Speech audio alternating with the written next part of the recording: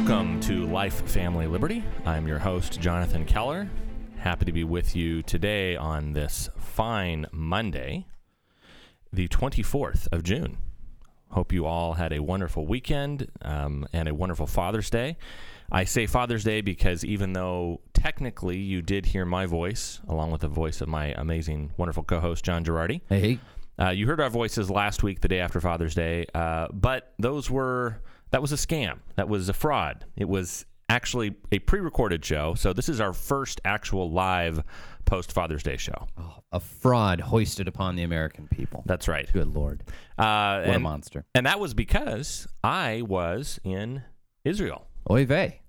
Exactly. I learned a little bit, John, about the difference between Yiddish and Hebrew. I learned that, ironically, Yiddish is mostly German. Yeah. With just a few Hebrew words thrown in there. There you go. It actually was fascinating. At some point, I may want to do like an actual, I don't know if I'll do a whole show on Israel, but Israel deep dive. Yeah. I think I'll probably do some recurring vignettes. It's one of those things. You remember the Brian Regan famous thing where there's the guy in the conversation. Brian Regan is a comedian, for those of you who don't know, and he has this very funny comedic bit about how there's always the guy that has to be like the one-up guy in the conversation. Yeah. And he says he always wished that he could be around Neil Armstrong or Buzz Aldrin, because then they could always go, well, I walked on the moon. Yes, exactly. So I'm going to try to not be that guy and, casually just drop into conversation. Well, when I was in Israel, but He's going to do that. I'm probably going to do that occasionally. When I was on the border of the Golan Heights with Syria, I learned from a IDF military commander that blah, blah, blah. There you go. But it was actually very cool. I will say, California Family Council, we do not generally take a big position on international issues. We're primarily a domestic public policy organization focused, as you know, if you are a regular watcher or listener, on the issues of life, family, and liberty. That being said, John, I do think that there were some very interesting points of being in Israel. It was kind of a reminder of the value of rugged individualism. I joked with someone, this was not an insult to the people in Israel. It was, if anything, maybe the biggest compliment that a conservative could pay them. I said, talking to a lot of the people there, including, by the way, did you know that they have cowboys in Israel? I was unaware. They have, I do not know what the Hebrew word is for vaquero, but essentially you have that. You more or less had that. The funny thing was, if I showed you photos, John, of the airport or the airplane landing as I was coming in, I took a photo out of the window, and I go, oh, I thought we were actually leaving Fresno. I didn't realize we were back in the San Joaquin Valley. But no, it just looks a lot like here. It's like huge green fields and irrigation equipment and a little bit of cities as well. Yeah. It was like this. Well, it's basically desert, and then through some smart engineering, they turned it into useful, productive land. So, and they always way to go. They always talk about Israel as being the startup nation. So it's this weird mix of the country being so small. It's like this compressed version of now I'm imagining like a startup bro, but wearing like a yarmulke. And yep, little curl. Listen, bro, with simple investment, if you give me $20,000, I promise we're going to have a 4 times return on ROI and blah, blah, blah. Anyway. It's not entirely unlike that from people I've talked to.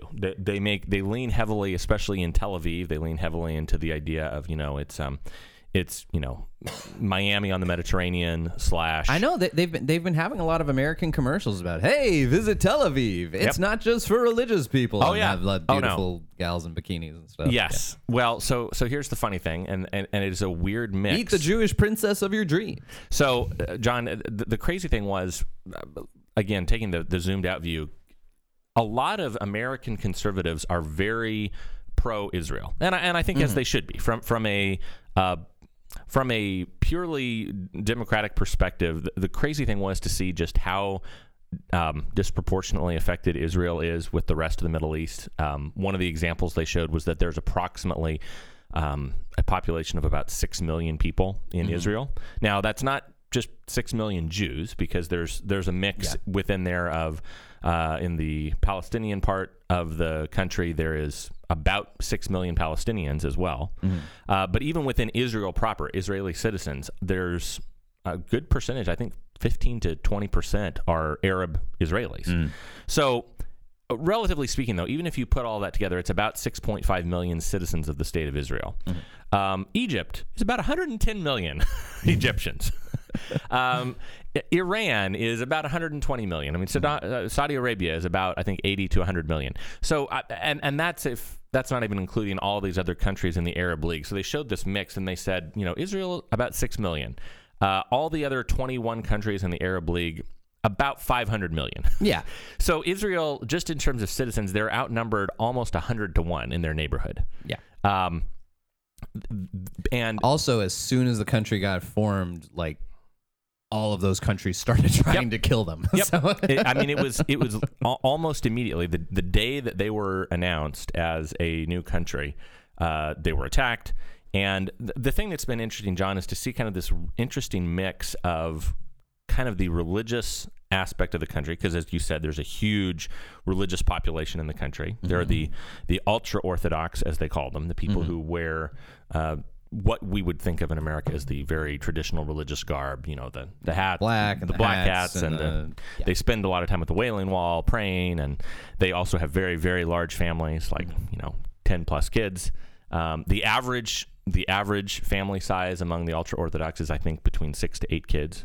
Jeez, it's almost a Girardi-like pace. I know. It's pretty amazing. So, would you have an announcement to make? No. Oh, okay. I'm just making sure. I mean, as far as I know. I don't You never know. Yeah, I don't know. Holly, do we have an announcement to make? No. Okay. No. All right. Anyway. Certainly not to you. Not to our radio audience today. So there is a... Not to Mr. Great at keeping secrets, well, Jonathan Keller. Hey, I may or may not have blown many secrets in the past. So That's okay. But the thing, John, that was interesting to me was just to see this bizarre mix where, on the one hand, they have because there was no separation. They made a clear thing, because we kept saying separation of church and state, and they said, well, there's no separation of religion and state, and we said, oh, okay, that makes sense. Okay. There is officially in Israel like a actual state rabbinate. So like the state of Israel has a group of rabbis that they work with that issue like kosher business licenses. It's not required that your businesses be kosher, but obviously it's helpful for your business. It's very helpful. Kosher, yeah. It's also something where if you are Jewish and you want to be married in the eyes of the state so that your kids, have access to public benefits and everything, you have to be married legally and morally as a Jew. So gay marriage is officially illegal. Oh, there we go. But you also can just go to the island of Cyprus, which is like a short, 90-minute plane flight, and then when you come back, Israel sort of has to recognize your marriage, but it's complicated. So there's this weird mix where they have and there's also, I believe, I could be wrong about it, but I believe Israel also has like legal abortion. They do. Publicly funded legal abortion, which is bizarre. Weird. Yeah, and there are certain ways in which Israel is politically like a lot of American conservatives think of Benjamin Netanyahu as like this ultra right winger, but really, if he were in the United States, the party he would most clearly fit into would be he's kind of a middle of the road Democrat, frankly. Or he would be. He would might be a Joe Lieberman type. Yes. Not to just pick another Jewish politician, but way to go, John. But maybe like he kind of fits in with the kind of Joe Biden, Hillary Clinton, who are big Israel hawks. Well, he would either be probably the most hawkish Democrat or the most socially progressive Republican. Yeah. I would say from the Republican side of things, he might be like a Rudy Giuliani type, or someone. Italians are close to being Jewish. Italians, they're not Jews. Anyway, that was a Family Guy. I was going to say I could almost tell the song and dance number, but that was the weird thing, was that when we were back there, John, it was also surprise, surprise. This is Pride Month, so they had the Pride March in Tel Aviv. Not when we were in Tel Aviv. We were in Jerusalem when it happened, but we were in Tel Aviv a couple days later, and we were looking at all the news coverage. So here's the other crazy thing to me. Just again, it's weird for social conservatives because a lot of social conservatives support Israel for, political reasons, democracy reasons, spiritual reasons, because Bible reasons. Bible reasons. But a lot of Alleged Bible reasons. a lot of Democrats. That's right. A lot of Democrats. Throwing my 2 cents in. Sorry. A lot of Democrats are fans of something like the boycott, divest, sanction movement. Yes. BDS movement. And Which I always think sounds like a creepy sex thing, but then I realize, no, it's not. That's it's just right. a foreign policy thing. right. The weird thing about it, though, John, is that for all of the attacks that people like Alexandria Ocasio-Cortez and Ilhan Omar and all these other people make against Israel, one of the big constituencies of the Democratic Party is the LGBT community. Yeah. And in almost any of those other countries that we mentioned, whether it is Saudi Arabia or Iran, where they're totally cool with executing gay people, literally like throwing them off rooftops. That was what was happening in off of rooftops. Yes, off of rooftops. Literally, that's what they would do in the Caliphate during ISIS, and even in other countries. They literally will march them up to the top, throw them off the roof, and then once they hit the ground, they'll pelt them with stones. Well, just to make sure. Just to make sure. So that was the hilarious thing about Disney.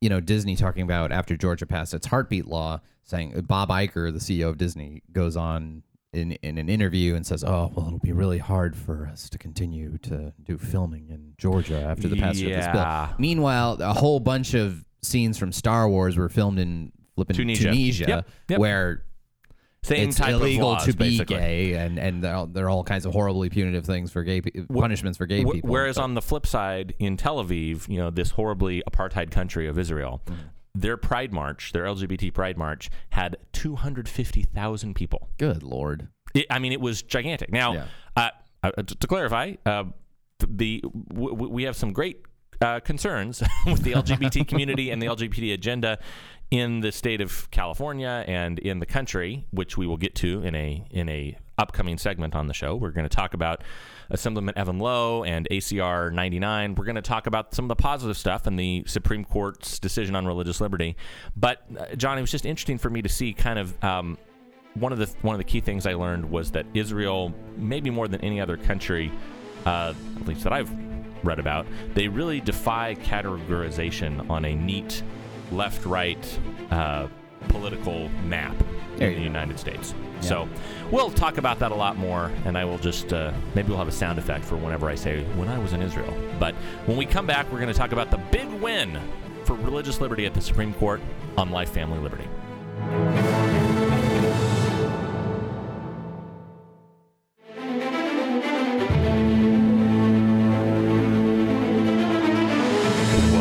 To Life, Family, Liberty. I'm your host, Jonathan Keller. Happy to be with you on this fine Monday. Happy to be in the studio of Right to Life of Central California. Yes. Happy to be... Welcome, Thank everyone, you. to the studios of Right to Life of Central California. The palatial studios of Right to Life Central California. I will say, in all seriousness, it is a blessing to be able to shoot this show using video equipment from our friends at Right to Life. It's nice to be able to have kind of the setup so we don't have to be doing everything on the fly every week. Mi casa es su casa. Mi casa es una cantina. Hey. Sounds good. Almost as good as the wine I had in Israel when I was back there. No. Oy vey. Yeah. All right. My dad, okay, so this is hilarious. My dad's a surgeon at Valley Children's Hospital. This is John Girardi, by the way. John Girardi, by the way. My dad, Dr. Joe Girardi. By the way, orthopedic department of Valley Children's Hospital, ranked in U.S. News and World, U.S. News and what's that newspaper? U.S. News and World Report. Yeah, ranked The big one of the top rating 50, agency. one of the top 50 orthopedic departments in the country, according to U.S. News and World Report. No big deal. Dr. Joe getting it done. My dad knows almost no Spanish. He can basically, which comes in very handy. The only Spanish he knows is he is able to tell a family that their child's arm is broken aquí y aquí. And like he has this whole like little spiel that he could do. La fractura no es aquí y aquí. And it's riddled with grammatical errors. His one spiel that he's memorized. like he says, la fractura no es malo or something. It's just like the It's not that the bad. gender doesn't match up between the adjective and the noun. Like he's all screwed up. He's terrible. But Holly and I were looking in our insurance, and we saw him listed as a provider, like as a gold star Spanish speaking provider somehow. And I don't know how that worked, but he has someone has bamboozled somebody, because let me tell you something. Dr. Joe Girardi cannot speak Spanish. He has great interpreters, Valid Children. So if you only speak Spanish, si ustedes solo hablan español, el señor Dr. Girardi es un médico muy bueno. But es un médico muy bueno. I guess that was a little Italian mixed in with Spanish right there. I guess either, John, that is a as you said, that's either a testament to the great interpreting staff at Valid Children's, or Yes. it is a indictment of U.S. News and World Report's entire rating system. Apparently so. Well, that wasn't U.S. News World Report who rated him like that. It was our insurance who rated him like that. Okay. But yeah, Valid Children's Hospital. Good Okay. place. Good place if you're a kid with a broken bone. So, speaking of, I'm trying to think of how to make a transition here. Speaking of Israel, Yeah, no. I went to Israel. No. Speaking of not breaking things, Hey. the First Amendment lives to fight another day. Hey, there we go. So, John, last week when I was in D.C., not in D.C., excuse me. I'm Israel. so used to just saying that. When I was in Israel, there was a case that came down from the Supreme Court, a 7-2 decision that I think we talked about it on the show a little bit, but we hadn't talked about it a lot. I don't know that we did. Yeah, I don't know if we did either. I thought that we'd mentioned it as a possible case that was going to be coming down the pike. We had not, at California Family Council, not focused on it a lot because it was a little bit more symbolic. I think it's important. I mean, it's literally symbolic. Symbolic. It's about a big Symbol. statue of a cross, which is a symbol. In Maryland, there was a gigantic war memorial from World War I, the Bladensburg Cross, the War Cross Peace Memorial that was honoring soldiers that I believe had died during World War I. And it had been the subject of some controversy for years. Because it was originally maintained on private. It was built by a private entity, maintained on private property, but then eventually, I believe land. the state of Maryland I think they came to purchase the land. and the state of Maryland has been maintaining it for, I don't know, something like 50 years or something. Yeah. And a bunch of atheists and the ACLU. the ACLU filed a lawsuit saying, hey, this is a cross. It is a Christian symbol. You're maintaining it on public land with public money. It's literally an establishment of You're religion. literally establishing religion, which is the incorrect use of literally. It's Joe Biden's use of literally. If they were literally establishing a religion, then like they would, Martin Luther it up and like form a new corporation called the Church of Maryland and blah blah blah, and use taxpayer money. That would be highly establishing ironic given the history of the state of Maryland. Yeah, founded by Catholics, and then eventually the Protestants drove them all out. So. Whoops. Anyway, Anywho, so John, this case, and we'll talk about it a little bit more. Poor Lord Baltimore. God rest his soul. The case here was a 7-2 decision. So just Surprising. Zooming out a little bit, why is it when we hear, oh my gosh, the Supreme Court is so divided? I mean, there is acrimony. Everybody is, they got knives out. People are just. There's so much tension and animosity. How in the world could we, in this polarized political climate, how in the world could we end up with a situation where 2 of the 4 liberals on the court, Justice Stephen Breyer and Justice Elena Kagan, one a Bill Clinton appointee, the other a Barack Obama appointee, how in the world could they vote with these 5 dastardly conservatives? Because it was a pretty good case, probably. It's kind of an interesting case, and I guess I think it sort of is a testament to the fact that Kagan certainly is my favorite liberal on the court, I'd say. I think she's probably the most reasonable person on the liberal side, and Breyer is sort of the smartest liberal on the court, I'd say. I mean, he kind of has been for the left, maybe not quite what Scalia was for the right, but he's kind of the leading liberal lion on the court. And he's generally he's generally kind of more good-humored. I know I've listened to different lines of questioning, and if you listen to Ruth Bader Ginsburg, you can barely understand what she's saying. Mm-hmm. Justice Sotomayor seems always angry. And I know that's a horribly sexist trope to say that about a woman justice, that she's always angry, but she always does seem that way. Well, I don't know that Sotomayor quite has the intellectual heft. Well, even compared to Ginsburg, I don't know that. Yeah. Anyway, without wanting to get into all that, I think Ginsburg and Sotomayor are also a bit further to the left. At any rate, basically, what the court ruled is that, look, yes, it is a Christian cross, but there are tons of other things that this thing has come to symbolize that are secular in nature, and the fact that it's been around for 50 years carries with it this sort of presumption that it's not establishing religion, because it means lots and lots of things to lots and lots of people, and there's a sort of secular purpose to it. So, and if you got to the point, John, this is as I understand it, correct me if I'm wrong, but if you were willing to reach back to the beginning of the 20th century and say, oh, well, this cross that is being maintained at government expense needs to be torn down, it begs the question, not begs the question, it asks the question, raises the question. What does that mean for all the crosses at Arlington National Cemetery?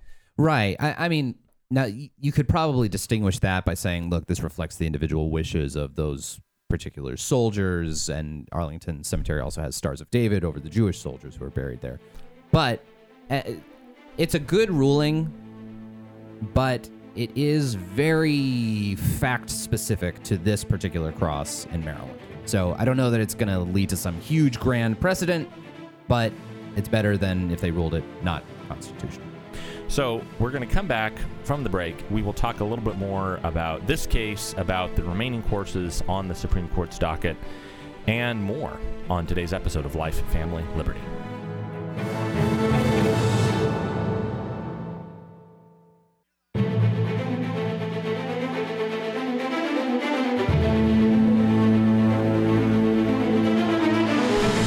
Welcome back to Life, Family, Liberty. I'm your host, Jonathan Keller, President and CEO of California Family Council. Sitting next to me in this chair to my left, but not politically, is John Girardi. Good to be here. Director, Executive of Right to Life Central California. John, I realized as we were talking during the break that we kind of buried the lead on a very important time-sensitive story. We're talking about all this great commentary from the last few weeks, but there's actually a very big hearing tomorrow. So if any of you are watching this on Facebook Live, and you are interested in joining us at a very important hearing for SB 24, the bill that would force every CSU and UC campus to become an chemical abortion clinic, abortion drug provider, there is still time to go. Yes. So get in touch with us at Right to Life of Central California if you want to go.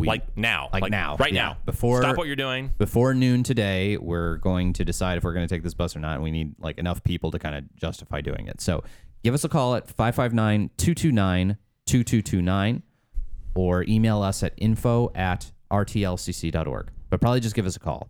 229-BABY. 229-2229. There you go. There you go. And if you cannot go with Right to Life Central California, if you are in Southern California, or if you are in Northern California or the Bay Area, we still encourage you to come and join us, because this event should be a lot of people. Yes. And this is the bill that last year we spent a lot of time fighting alongside Students for Life of America. It was discouraging to see the bill pass. It was very encouraging to see Governor Brown, in a fairly shocking turn of events, actually veto the bill. And sadly, this is one of the issues that I think Gavin Newsom is it's probably going to be one of the biggest differences between the two governors. Yeah, I think there's a lot of ways in which Jerry Brown was, relatively speaking, kind of moderate on religious liberty issues, on fiscal issues more. Yeah. And I think some of the fiscal concerns and religious liberty concerns were why he vetoed SB 320 last year. It was the same legislation last year under a different bill name. And I think Gavin Newsom doesn't care as much about these things. I don't think he cares as much about fiscal responsibility as Jerry Brown did. Jerry Brown was very responsible about spending taxpayer money. He would never spend taxpayer money unless he first taxed you to death. So, Well, and John, he wouldn't commit to new government spending without an equivalent source of revenue to pay for it, basically. So he's happy to spend more money, but only if he increases your taxes first. and the interesting thing about this, John, this is like the single biggest issue where Gavin Newsom has been heterodox with the Democratic establishment, and certainly with Jerry Brown. The single biggest issue is the bullet train. Yeah, that's true. But It's probably the one time I'm ever going to agree with Gavin Newsom. ironically, the hard thing is, I think this is actually very bad for us as social conservatives, because I think what it does, before the break, we were joking about the NBA. We were talking about the need for cap space to free up, trade away low-performing assets to free up space to hire or sign superstars. I think in a perverse sense, that is kind of what Gavin Newsom has done with the bullet train. He has said, all right, we're cutting the bullet train because... And we're going to use all that money on other stuff. Yep. Not that we're going to save Look at the all money. these cost savings. Look at with all the new cap space, quote unquote, that we have freed up. Now we can go and pay for abortion on college campuses, and we Sign can. Kawhi Leonard. That's right. We can mandate expanded health care for undocumented immigrants. We can mandate public option. I mean, not quite Medicare for all, but pretty darn close to it. Yeah. So I think that we have a very low likelihood that Gavin Newsom is going to veto this bill. Yeah. Especially because I think he has proven himself to be much more, not only doctrinaire, but much more beholden to much more left-wing enthusiastically evangelistic when it comes to obviously the gay marriage issue. Yeah, but also even on abortion issues. I think this was the guy who was happily violating California state law and issuing marriage licenses to gay people. Was that right after Prop 8? Oh, no. Before like Prop 8? 2003, I think, was when he first started. I mean, and there was the famous quote that was used over and over during the Prop 8 campaign, which was, it's coming whether you like it or not. That was Gavin Newsom's thing, essentially thumbing his nose at the voters of California, at the state constitution. And now that he has the highest constitutional office in the land, he... In the state, at least, he, I think, really feels unburdened. I mean, he's president in his own mind. Yes.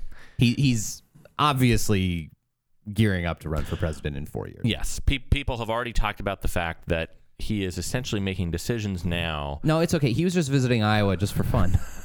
He's just an Iowa kind of... Any picture you see of Gavin Newsom, you think, looks kind of like an Iowan. Absolutely. I mean, living in like San most Francisco all people these years. with $5,000 suits and slicked back hair. Well, he looks like an Iowa farm boy. He is like, he's like Gordon Gekko, a younger version. It's just, Gordon Gekko, but without all the moral principles. Yes.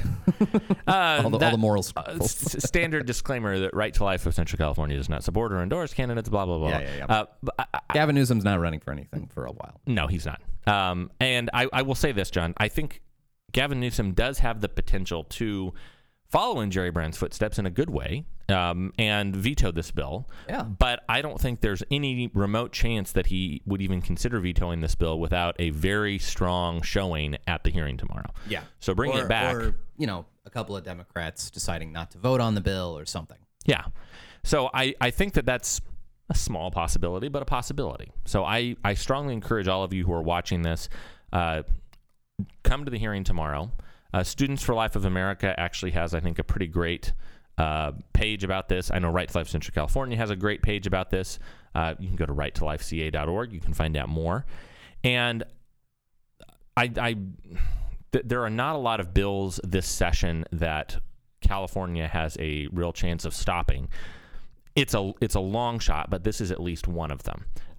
And I also think, if nothing else, it is a really important opportunity to raise awareness among all of your friends, among all of the voters that we know, to really kind of show, John, how extreme the Democrat Party in the state of California has become. And I hate to be partisan about it, because I really, as we often say on the show, I would love nothing more for the pro-life issue to be a bipartisan issue. You joked, I was listening to one of our old shows, just kind of jogging my memory when I was in Israel. you mentioned when we were talking about the corporatist takeover of Pride Month, you were saying, man, I'd love it for the corporations to co-opt the pro-life so all issue. these LGBT people are like, oh, these corporations that didn't care about us before, now they actually, what is there about, they're just co-opting Pride Month, all these big corporations like Sears and, I'm like, you know what, look, if Sears wants to co-opt the pro-life movement and just give us a bunch of money and publicly promote, I am down for that.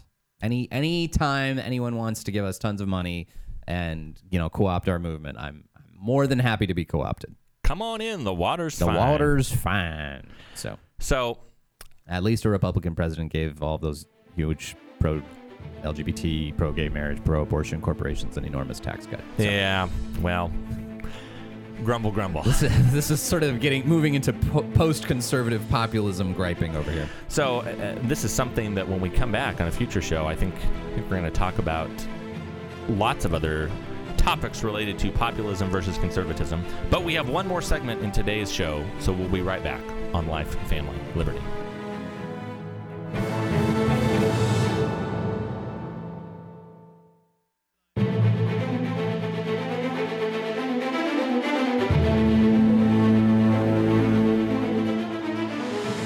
Welcome back to the final segment of today's Life, Family, Liberty show.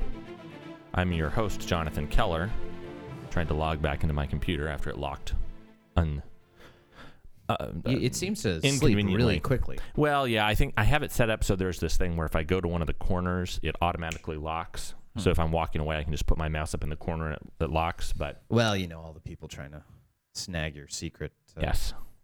Secrets off your laptop. Secret identity, I know. So, all right, John, I wanted to swing back around given the title of the show on Facebook and in the podcast feed. We're talking about religious liberty. There are still a couple of cases. I don't think there's any big bombshell cases that are still waiting at the U.S. Supreme Court. There are a lot of cases, but I don't know that too many of them really deal with any of the core issues of this show. Right. So. And there are several decisions today. Let's see here. Yeah, there's at least 4. Punitive damages are not available in a case alleging breach of general maritime duty to provide a seaworthy vessel. Dutra Group versus Batterton. That's a little bit out of our wheelhouse. Yeah, well, as an expert in pirate law, I think. No. Arr, yar. What do you mean I owe punitive damages? I got your punitive damages right here, matey. That's right. So here's a cannonball to the kisser. Here's the title though at scotusblog.com. This is the thing I thought was funny, John. They're talking about this case. This is from Ira Lupu, who is the F. Elwood and Eleanor Davis Professor of Law Emeritus at the George Washington University Law School, and Robert Tuttle, who is the Burrs Research Professor also at GW Law School. Okay. So GW Law. And it says, I'm going to read the first paragraph, but then I want to go back and read the title. It says, in the American Legion versus American Humanist Association, the Supreme Court considered whether the Establishment Clause barred a government-sponsored display of a 40-foot cross known as the Bladensburg Cross on public land as a memorial to the men of Prince George's County, Maryland, who had died in World War I. The U.S. Court of Appeals for the Fourth Circuit, applying the well-known and long-derided 3-part test from Lemon v. Kurtzman, had held in 2017 that the display unconstitutionally endorsed Christianity and ordered its removal from public land. 7 justices voted to reverse, so the Bladensburg Cross will remain in place. But the case produced 6 separate opinions, and it reveals that the court remains starkly divided on fundamental questions about the meaning of the Establishment Clause. Lower courts will quickly note that the governing standards and the cases involving religious displays have changed, but what will emerge remains far from obvious. Okay, fair enough, John. It's true that there were 6 separate opinions. Yes. But the title, it says, Symposium, a splintered court leaves the Bladensburg Cross intact. Well, it is true. It's splintered. I mean, 6 different opinions. Concurring opinions. Yeah. But it was still it was 7-2. It was still 7-2. So, John, remind me, what was the vote in Obergefell v. Hodges? That would be 5-4, sir. 5-4. Okay. And for those of you not paying attention, Obergefell v. Hodges, that was the case that legalized gay marriage everywhere. Yeah. And by saying legalized gay marriage, I think forced every state to change its laws to make gay marriage legal. Yeah. against whether they wanted it or not. It invalidated the state constitutions of, I think, 33 separate states that Right. had voted by popular referendum to Define marriages between one man and one woman. Right. But John, I mean, I could be wrong, but I don't think that that case was generally titled as It was splintered generally court. Yeah, it was generally, in spite of the fact that it was 5-4 and very fiercely divisive, and the conservatives on the court thought it was a terrible decision. It nevertheless was hailed by every media outlet as a landmark decision. Basically all but called a triumph, and President Obama lit up a White House with a bunch of rainbow lights in celebration of it, and in spite of the fact that it was upholding the opposite position of what he held when he first ran for president. And Justice Kennedy wrote the majority opinion. Yes, but he then did. Chief Justice Roberts wrote a dissenting opinion. Justice Scalia wrote a dissenting opinion. Justice Thomas wrote a dissenting opinion. Justice Alito wrote a dissenting opinion. So We have so many reasons why we think this is dumb. So there were 5 opinions, and that case was a triumph, a monumental civil rights victory. A landmark. A landmark. Landmark is the adjective they love using. Yes. A landmark decision, which is their way of saying something that sounds really positive while saying, well, the word landmark doesn't necessarily mean something positive.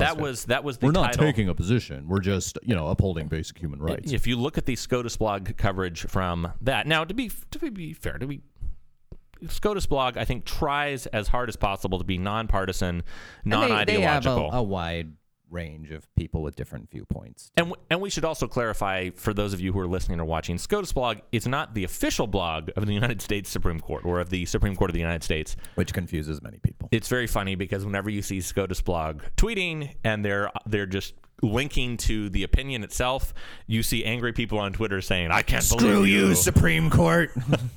And they're like, well, it wasn't us. Don't shoot the messenger. Just shooting the messenger. We're just a blog that writes about it. So, but John, as you said, look at some of the titles from the symposium, some of the articles that are posted here at SCOTUS blog. In defense of Justice Kennedy's soaring language. Or another one, a fair and proper application of the 14th Amendment. Or from Erwin Chemerinsky at Berkeley, a landmark victory. There's your word. Yeah, a landmark victory for civil rights. Another one, sometimes it takes unelected justices, not the political process, to give Americans the law they really want. Anyway, so there's a huge difference, I think, in the way that this case, which is a narrow decision on religious liberty, was heralded, even in the title, versus how this very narrow decision, a 5-4 decision, two justices closer, was decided on gay marriage. And John, I think it's something, I don't want to get into a huge kerfuffle about media bias, but it is just funny to me to see how even the way that these stories are reported often minimizes the victories of constitutional conservatives, and it maximizes the victories 100%. of liberals. Yeah, no conservative has ever had an unmitigated win, like, ever in the history of anything. So, where we go from here, John, it'll be interesting to see. I've not seen, looking here at the court, I don't know what the next courses are that they're bringing up from here. It says they've added a couple of different cases regarding 8 new cases to the merits dockets for a total of 5 oral argument hours. So we'll have to see what those are. We're going to talk about those on a future show. But John, I know you followed this a little bit. I know it's a little bit more in depth. We probably could spend a whole show just discussing the first term of Justice Kavanaugh. Mm-hmm. But generally speaking, I know there was a lot of Sturm and Drang about, okay, Justice Kavanaugh, he's replacing Justice Kennedy. How is this going to mark a change on the U.S. Supreme Court? What have you seen in the last 3 minutes and 46 seconds of the show? Well, it seems that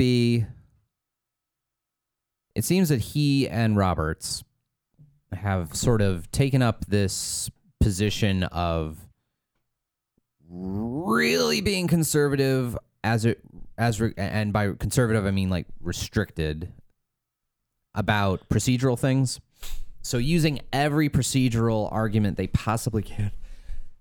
Bless you. Jeez. using every procedural argument they possibly can in order not to do things, and especially seemingly if it's a topic like abortion.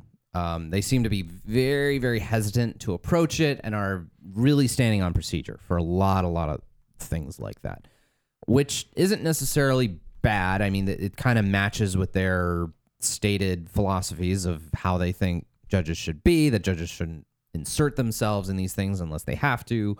But it seems like they're sort of putting off the inevitable. It seems like Kavanaugh has voted mostly the right way on most things, but it does seem to me, I don't know, it's hard to get a really good feel for him as it regards our key issues because he still hasn't really taken on any of our really key issues. They decided not to take the case about Indiana's abortion law, which bans abortions for various reasons of discrimination. They decided not to take, I believe, one abortion funding case. So it's hard to get a really good handle on it yet. So it's, I would say so far positive signs, but inconclusive. Yeah, I don't know. Kind of mixed signs, but I don't know. That Kavanaugh's background gives me a lot of hope. He goes on and on about, he has all these speeches where he talks about how much he loved Chief Justice Rehnquist, and Chief Justice Rehnquist's views on things, his appreciation for the Glucksberg decision, and I think all of that points towards a future where Brett Kavanaugh is doing good things as it relates to abortion and stuff like that. And as I was listening to a podcast again from 538, which is another podcast entity from the website 538, their legal expert was noting that I think Kavanaugh voted with Roberts more than any other justice. Yeah. They were like paired almost. Yeah. Not every time, but most of the time they were the two I think justices that most voted together. They're the two to watch. And then, interestingly, Justice Gorsuch was actually paired, I think they said the most, with Alito and I think Thomas. Yeah. Gorsuch is kind of the better pick at this point. Yeah. And not to say for certain reasons that were obvious. Yes, multiple reasons. Yeah. But all that to say, John, I think as we head into I think by next week we'll be done with the Supreme Court term. We'll know if there's anything else left that are kind of, bombshells in the few cases that are left. And we'll know if they've granted any review to cases. Mm-hmm. So next week we might do a brief recap, but for now I would say at least a reasonably positive end to the term. Sure. Bladensburg Cross is a positive sign for religious liberty, but more to come. Yes, so more needs to happen. We hope to see you in Sacramento tomorrow. Yes. I'm Jonathan Keller. I'm John Girardi. Find out more at the website or Facebook page for Life, Family, Liberty.